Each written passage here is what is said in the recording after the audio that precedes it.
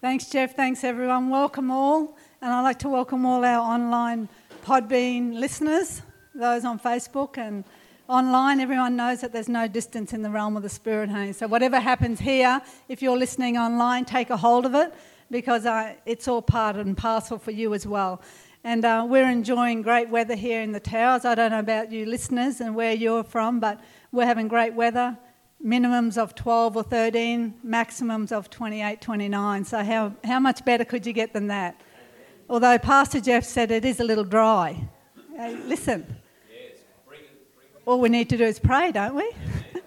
Pray and ask, believing, and you shall receive. So I just like to welcome you all here today. This morning I'd like to bring a message, and I've entitled the message, Who is the Ass? So I know some people in this room will straight away guess where I'm going to go, but I'm just going to have a little decoy because I'm going to start in Revelations, and I'm going to read from Revelations. But who knows that there is nothing better than a hot cup of coffee? In the morning, get up, you all rush to the kettle, flick it on, and you're all in for a good hot cup of coffee. Or what about that good hot cup of tea to wash down that good bit of chocolate cake and biscuit at smoker time? Nothing better, hey? Steam coming off.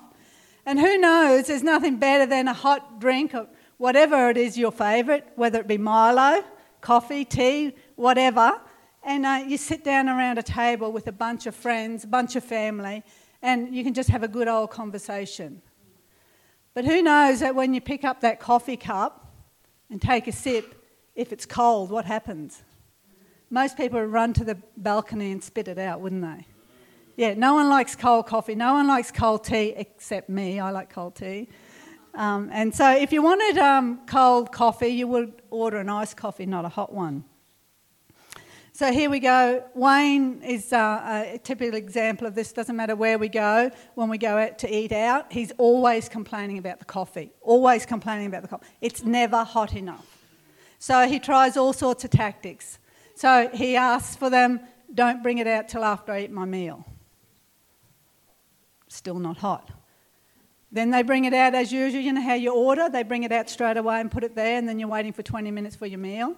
Wayne doesn't like his coffee there before his meal. He likes it after his meal. So he puts a saucer on top, hoping that'll hold the heat in. By the time he gets to his coffee, it's cold. It just doesn't do it for him. He doesn't like it, and I don't blame him.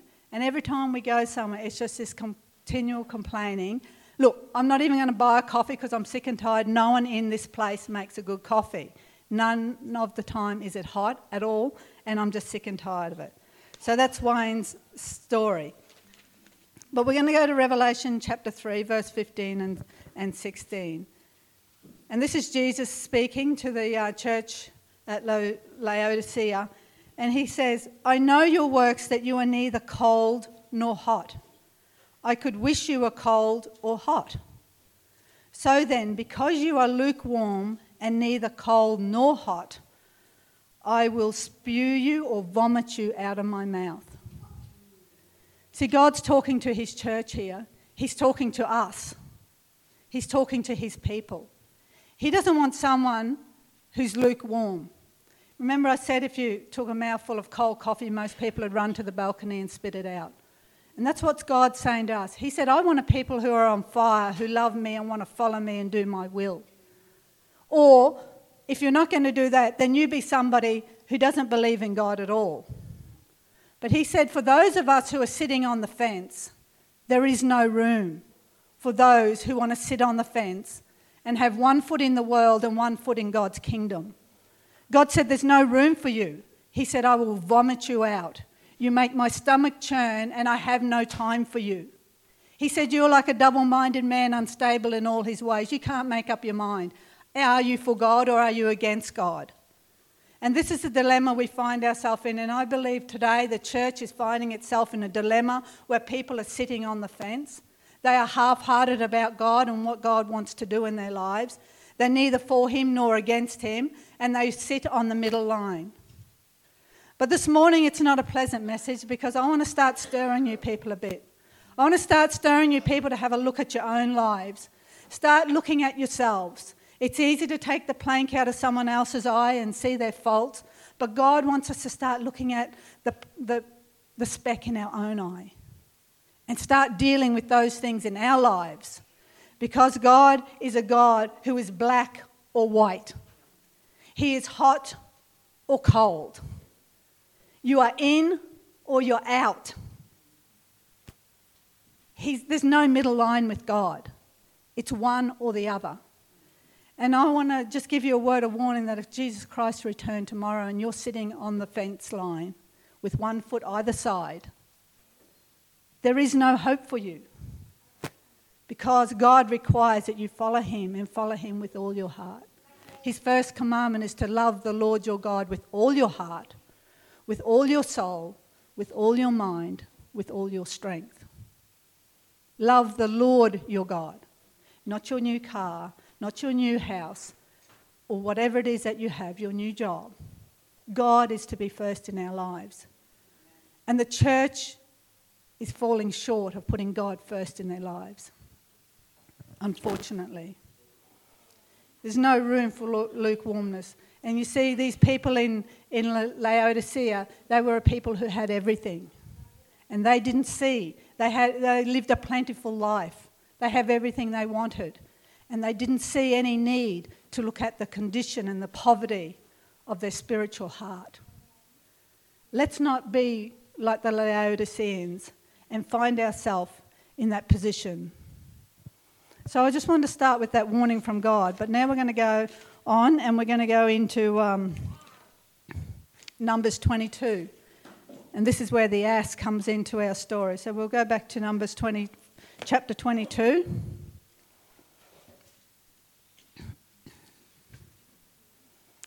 Now, I'm not going to read the whole of this story, so I'm going to paraphrase a fair bit of it. So in here we find that the Israelites have been moving forward in the wilderness. God is bringing them towards the promised land. And on the way they've had a few victories. And eventually the Israelites find themselves in the plains of Moab beside the Jordan River. And just across the river on the other side is the city of Jericho. Now, we're not talking about a couple of hundred people. We're talking about millions of people by this stage. And they are spread across the plains of Moab. Now, the king at the time, Balak, he's a bit frightened. He looks out, and all these people are down there at his doorstep almost, aren't they? They're all there on the plains of Moab. And, you know, Balak, the king, had already heard of the victories that the Israelites had won. Now, he's no silly bloke, and he knows that it's only a matter of time, and he's going to be in the firing line. He's going to be next, that his kingdom will fall.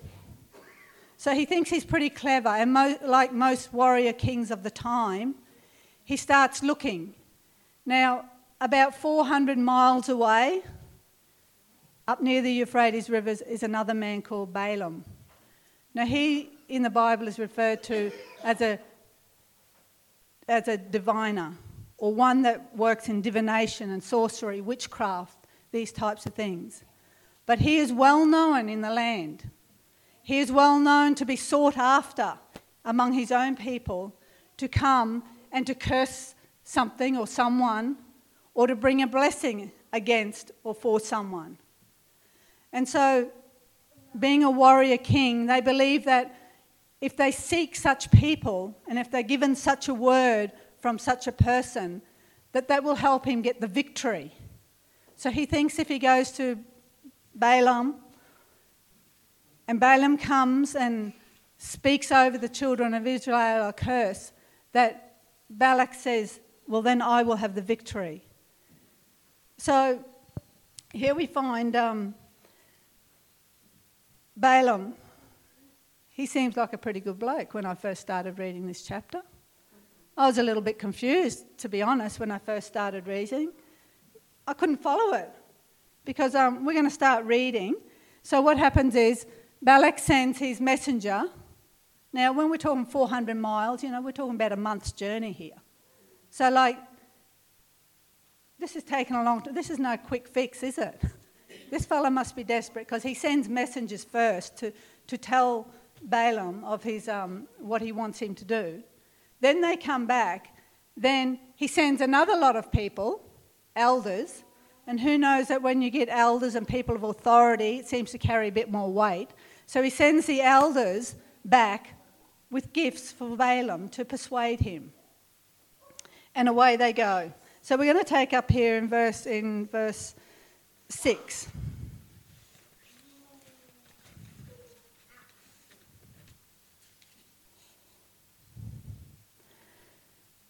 So here we go. So he sends the messages to Balaam.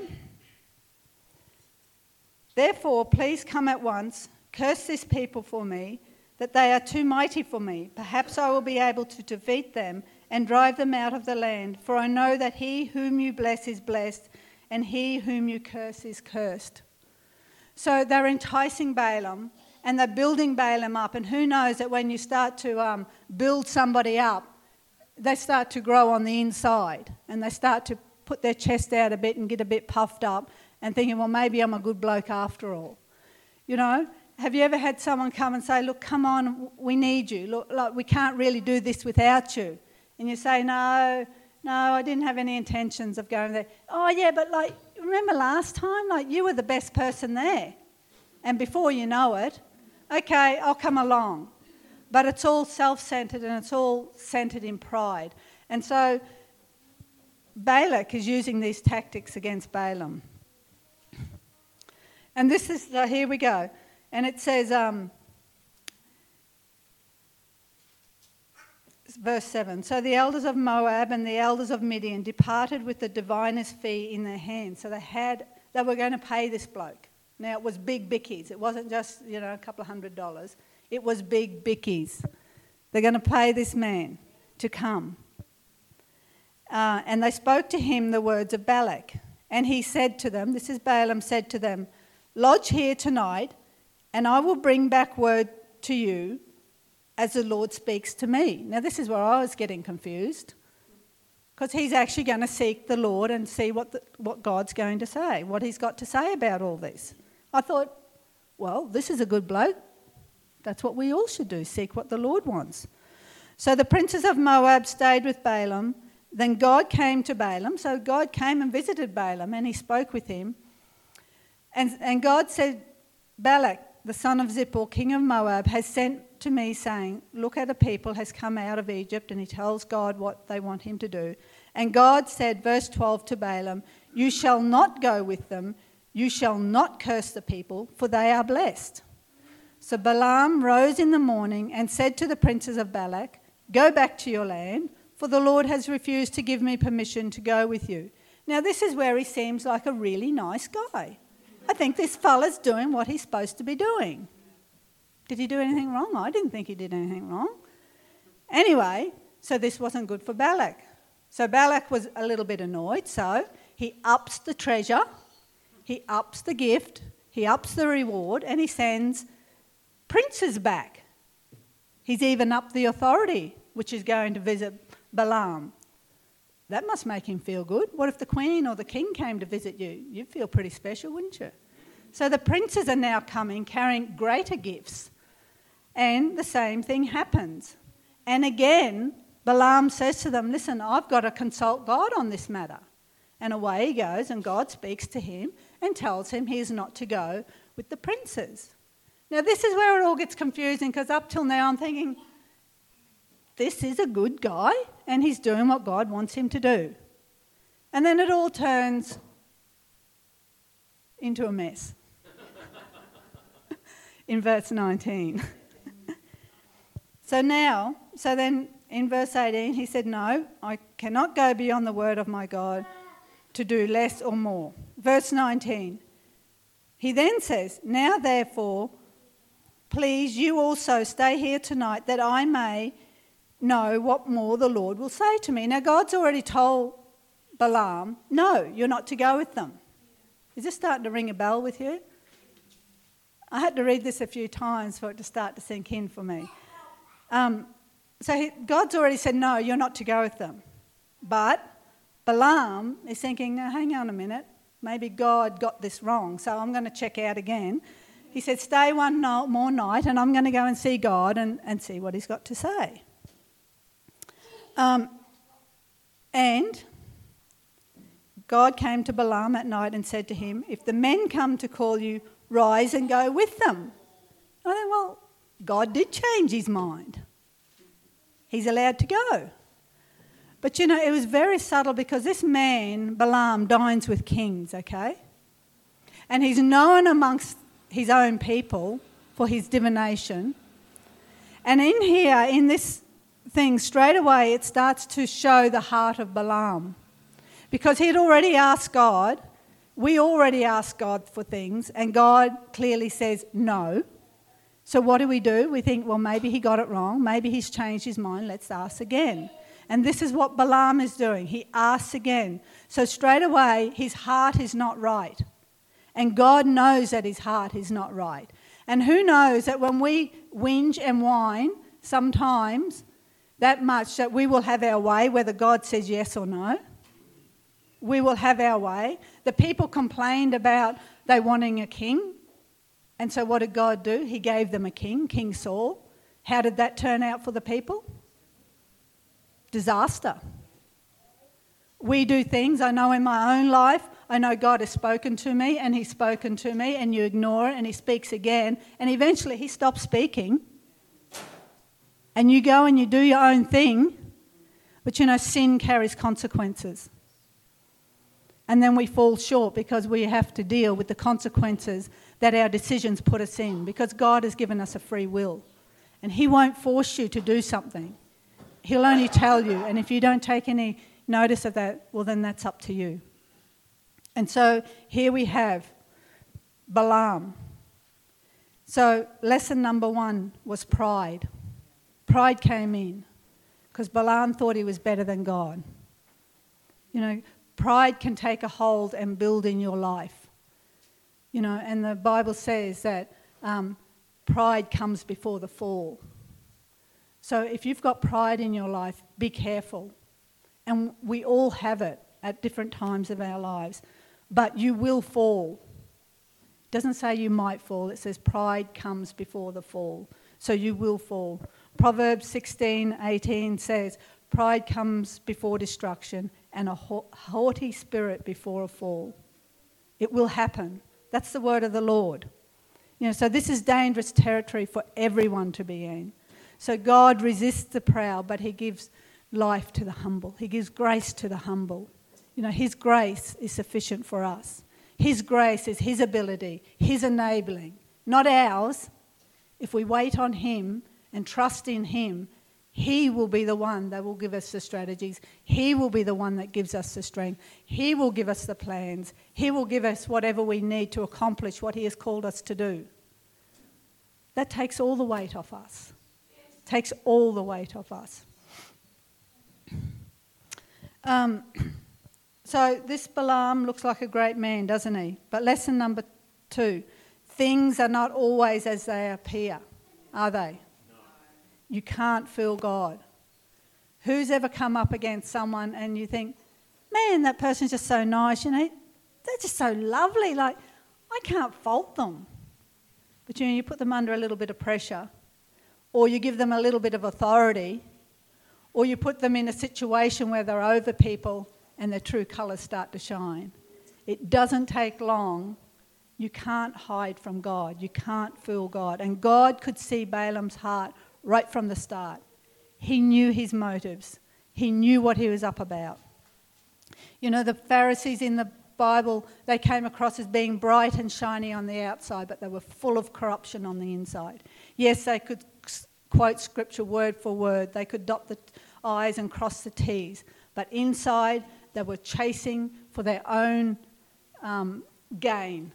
They were chasing for their own gain. They were looking for things to turn around to their own benefit. They weren't worried about people's souls. They weren't worried about people following God. They were just worried about themselves and what they could get from what was going on. Full of corruption. People who appear to be doing the right thing, but they're not. We've got to be careful that we're not like that. Galatians 6:7 says, do not be deceived, God is not mocked. Whatever a man sows, that shall he also reap. We live in a kingdom that is of sowing and reaping. So whatever we sow, that's what we're going to reap. Whether you sow to the good or to the bad, you will reap either way. Sin, I said that sin always has consequences, and so Balaam will have to deal with the consequences of what his decisions were. There's something in his heart that is easy to miss. But Balaam's heart was not fixed on God, was not fixed on him at all. His heart was fixed on greed. Greed. And that's a dangerous place to be, isn't it? We all know the story of the rich young ruler in, and I think I've got it here somewhere in Mark 10. And Jesus said, you know the commandments, do not commit adultery, and he goes through the commandments. And the young ruler, and he answered and said to him, Teacher, all these things I have kept from my youth, which he probably did have. Then Jesus, looking at him, loved him and said to him, one thing you lack. Go your way, sell whatever you have and give to the poor, and you will have treasure in heaven. And come, take up the cross and follow me. Well, he was so sad, the young ruler, because he knew there was no way he could do that. There was no way he could give up his riches. There was no way he was wanting to change his heart on those things. So his love of money and possessions and things was greater than his love for God. And we have to be careful that this isn't us. It's so easy in this materialistic world to put so many things above God in our lives. Judas Iscariot was another one. He was willing to trade for 30 pieces of silver the Lord's life. How cheap is that? The love of money is the root of all evil, the Bible says. Lesson number 3, God looks at the heart. In Luke 5:22 and 23 it reads, Jesus perceived what was in their hearts. Many times in the scripture it knows when he's speaking and the Sadducees and the Pharisees are there, it says that Jesus knew their thoughts already. And he challenged them because he already knew what was in their hearts. Because he's a discerner of the thoughts and intents of our heart. You don't even have to speak and Jesus knows what's in your heart. 1 Samuel 16:7 says,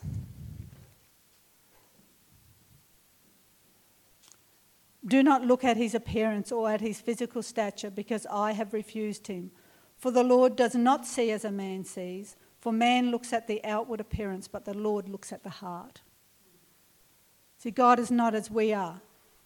He doesn't look at the outward appearance. He doesn't care what clothes you're wearing. He doesn't care what car you're driving. He doesn't care what job or position you hold. He only cares about the state of our heart. Is it soft? Is it pliable? Is it submissive? That's what counts to God. That's what he chooses and counts as a high priority in the kingdom. So then we go on anyway. So off he goes, and Balaam ends up going with the men.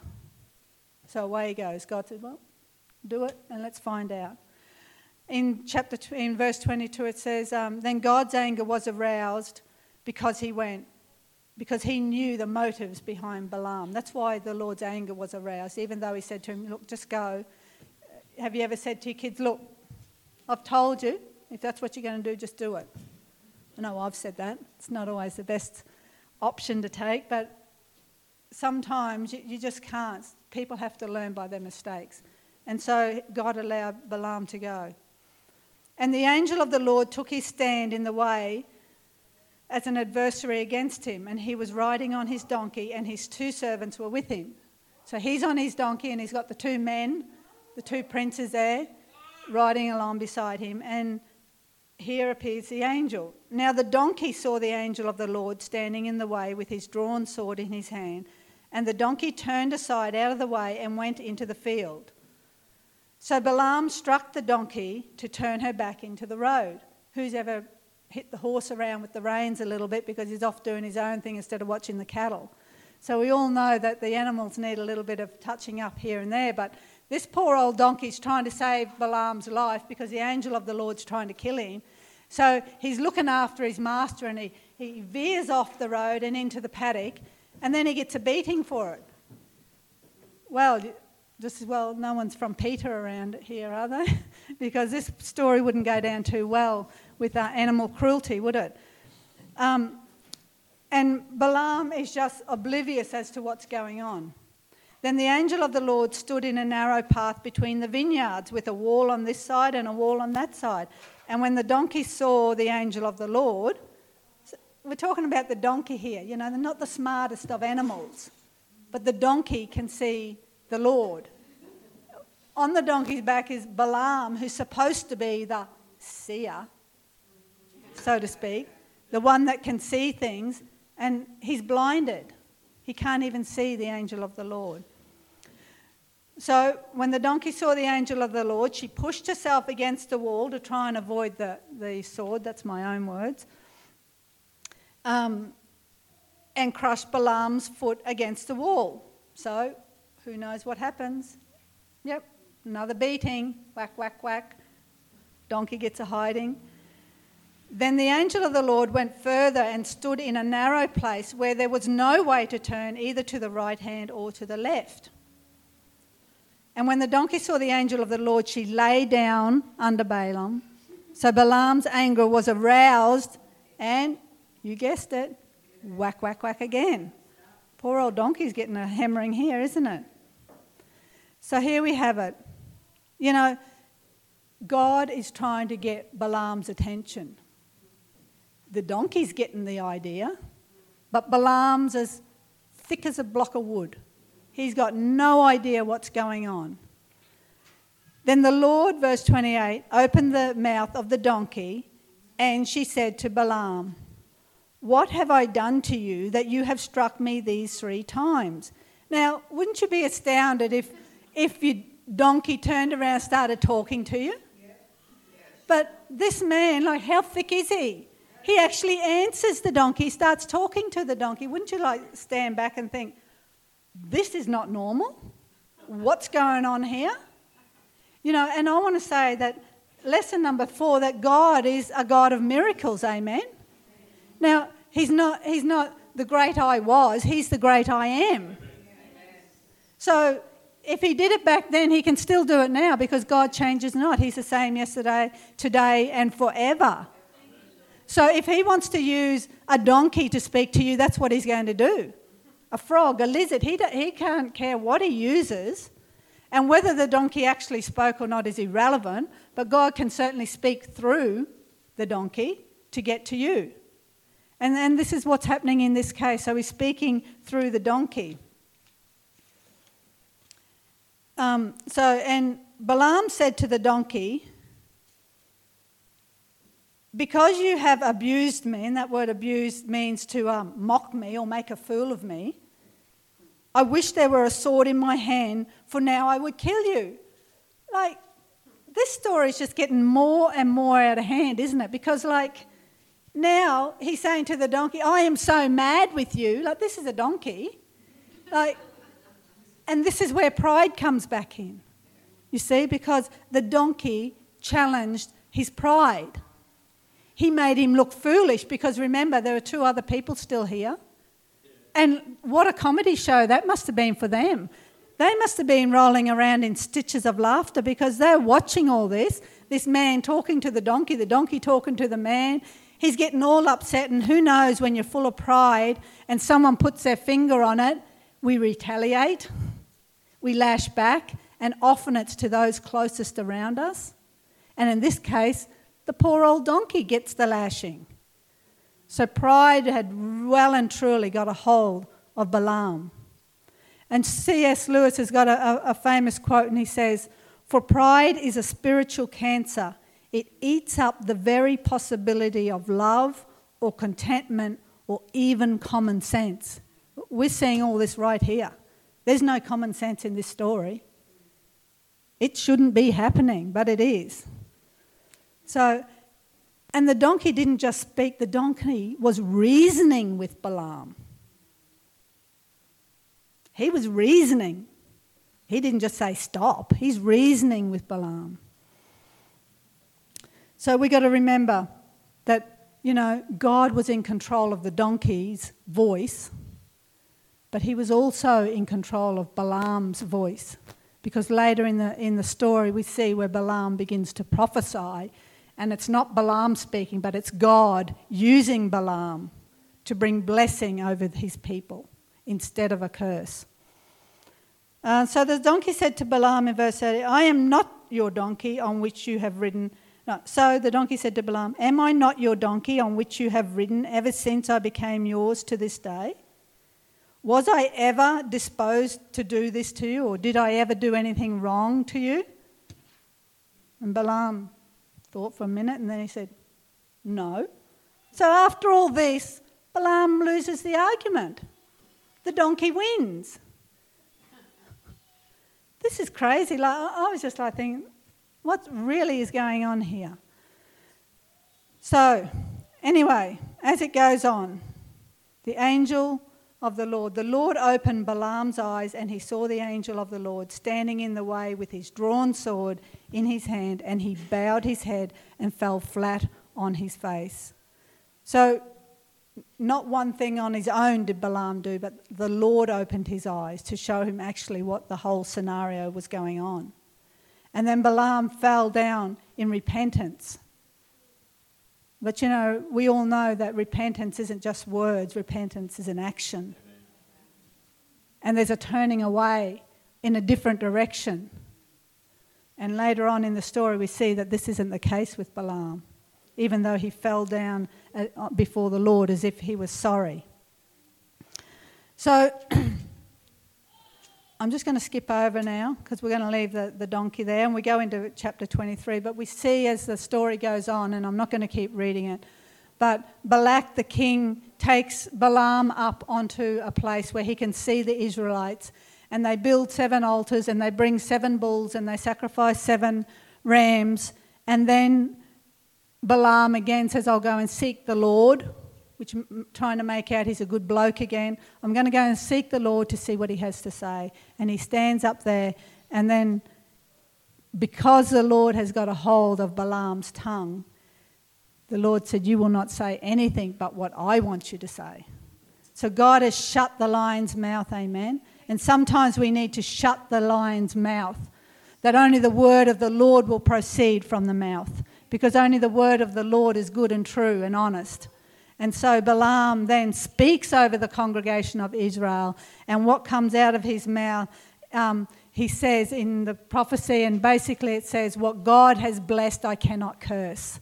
And Balak was absolutely furious with this man. And so what does he do? He takes him to another location. And he sets him up there, and they build the 7 altars, and they sacrifice the 7 bulls, and they sacrifice the 7 rams. And again he asked Balaam to curse the people of Israel. And what comes out again?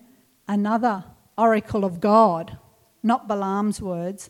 And in this one, God commanded that the will would be fulfilled forever over Israel.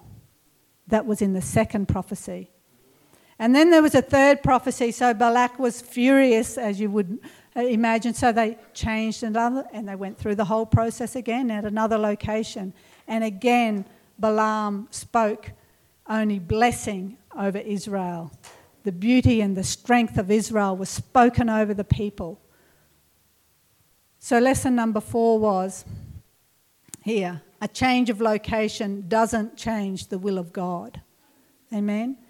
And I know there's people sitting here, and I know myself, sometimes you want to run away because you know the call of God on your life. You know what God's expecting of you, but we run from what God wants. God's saying to you today, stop running. Stop running. You know, you've changed towns, you've changed cities, you've changed churches, you've changed jobs, and every time the same thing turns up.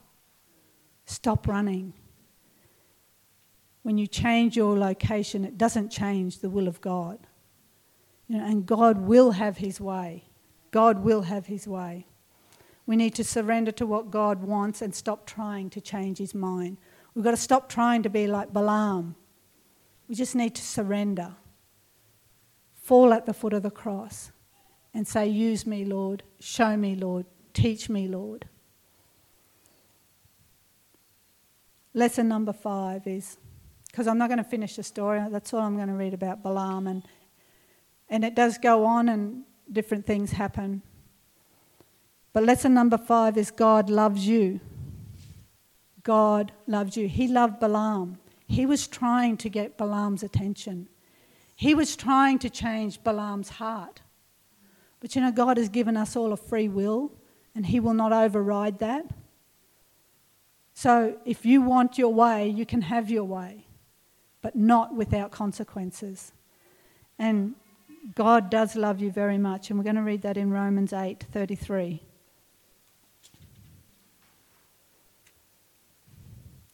And 34. Who shall bring a charge against God's elect? It is God who justifies. Who is he who condemns?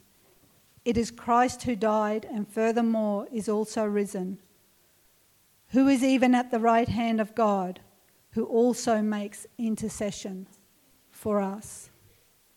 You know, God's will is that none would perish, but that all would come to salvation. His will is that we would all know him intimately, that we would all know the love of Christ, that we would all know our authority and our power in Christ Jesus, that we would all rely on God and not ourselves to get us through each and every situation. But too many of the people in the church are like Balaam. And I'm speaking about myself here. I'm just looking at you people and pointing fingers, because most of us are like the rest of us, amen? And most of us don't have that intimate relationship with God. And I just pray this morning that as you sit there, I just want you to ask God to show you and reveal to you. As gold is boiled and brought up in the furnace, and the dross is brought to the surface and it's skimmed off. When you make jam, all the impurities come to the top and you skim it off. It's the same thing. God is bringing the impurities to the top. He's not pointing the finger at you. He's not bringing condemnation. He loves you. And at this very moment, he's in the courtrooms of heaven interceding on your behalf, because we know that it's his will that not one of us would be led astray, that not one of us would be deceived, that not one of us would fall short. He doesn't want not one of us to be weighed in the balance and be found wanting. He wants us all to measure up. He wants us all to come to him. And the only way is through Jesus Christ. If you don't know Jesus Christ here this morning, come forward, please. I'll pray for you. We need to know Jesus Christ as our Lord and Saviour. As Julianne so beautifully put it, there is no other way to the Father but through Jesus Christ. Amen. Through Jesus Christ. So as Julianne just plays on the keys there for a moment, just have a think about your own life. Have a think about the way you've been doing life with God. Are we a little bit like Balaam? You know, you can fool some of the people some of the time, but not all of the people all the time. And you certainly cannot fool God. We are like an open book to him.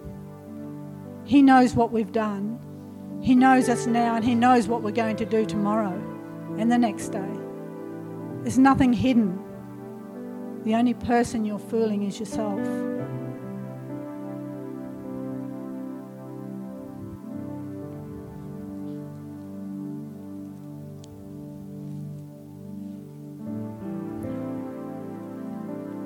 And the Lord would have me say this morning, choose you this day whom you will serve.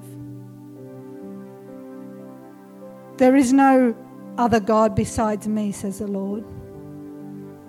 There is no room for something else in your life that is above me. I will not tolerate 1 foot this side and 1 foot that side, but only those who follow me with a pure heart. Only those who surrender and come to the foot of the cross will I acknowledge, says the Lord. It's not by might and it's not by power, but it's by my Spirit, says the Lord. There is no struggle in it for you. For if you follow me, I will show you the way, says the Lord. If you surrender to me, then you will know the way. You will know the truth, and the truth will set you free. It is not for you to decide this or that, or how or when or why, but it is for you to put your trust in me and me alone.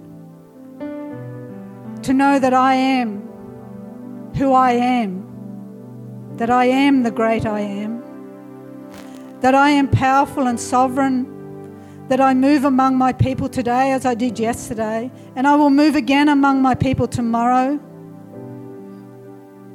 The Lord says, I will have my way. I will build my kingdom, and the gates of hell shall not prevail, says the Lord.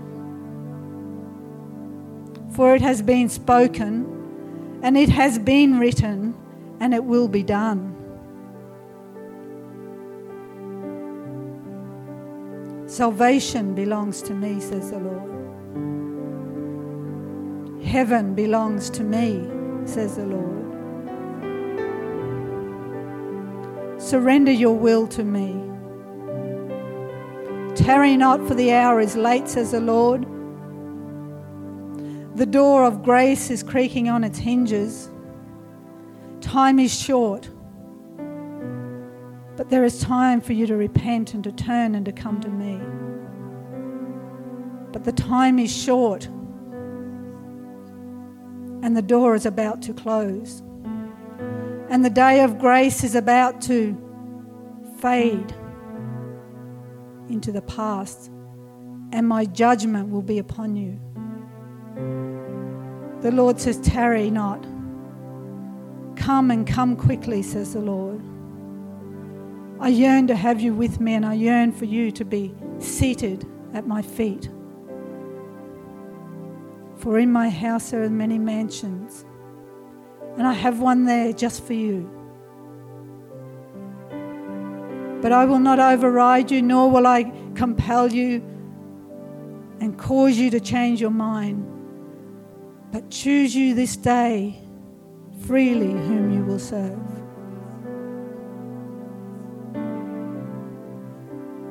Thank you, Lord. Thank you, Father. Thank you, Father. Just invite anyone who would like prayer this morning to come on out the front, and love to pray with you. If there's anyone who doesn't know Jesus Christ as their Lord and Saviour, please don't wait. Today is a day of salvation. Amen. We don't know what tomorrow brings. We're not promised tomorrow. We're not promised one more minute. But if you don't know Jesus, come and come quickly. Thank you, Father.